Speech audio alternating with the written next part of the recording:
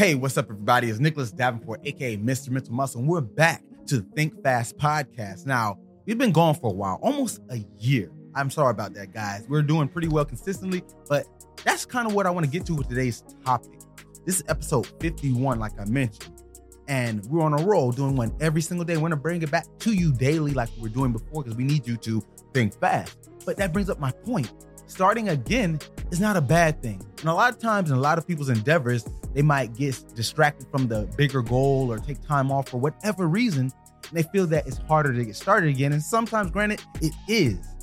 But it doesn't mean you can't get back to it. And with this, I kind of went through that. Now, there was a lot of things going on in the last almost year. A lot of good things, mostly. And some things that were set back. But the point is, I was still making strides. I was launching other channels, other projects. So Mind Body One, my company, my brand has grown a lot since you last heard from us. But I was like, let's get back to this because I love giving this bite-sized mental skills and mental coaching to help you with your day-to-day stress management, just life in general. Now, get back to my point. Starting again. Why do most people see that as an issue? And I can assume it's because that initial start takes so much effort. Getting off the ground. Think of it like a plane, right? A plane has to get about 80, 90 miles per hour top speed, especially a large plane, to get lift. And when it gets lift, it gets up in the air. But once it gets to its cruising altitude, it can coast.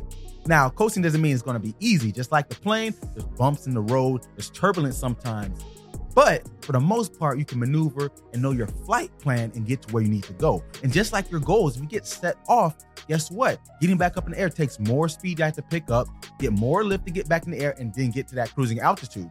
But why not use the same mindset with your goals and what you're trying to achieve? Just like I got a little off with this podcast, it doesn't matter how long. It could be 2 years, it could be 2 months, it could be 2 days.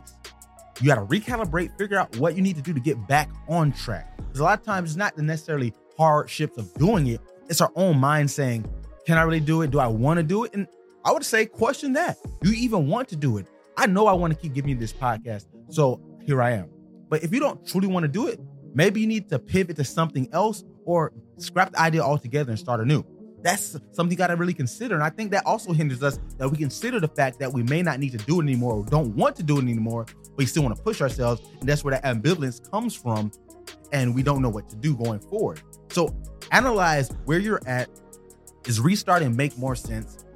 Can you get back to where you were or even further? Think about that. Sometimes we got to look further. I want to get further than I was before. A lot of times people, let's say like with fitness or weight loss, they'll be like, oh, last time I lost this much, I got to this goal, I can lift this much weight. Cool. Let's get better than that. Or if at most, let's get equivalent to it and just maintain. But we have to set realistic goals and understand where we're at and meet ourselves right where we start, which is the beginning. Every journey starts with that first step, right? That sounds cliche, but take that in, guys. I'm glad to be back and I look forward to giving you more episodes daily. So thanks for tuning in. Hope you have a great rest of your week. And as always, get your mind right.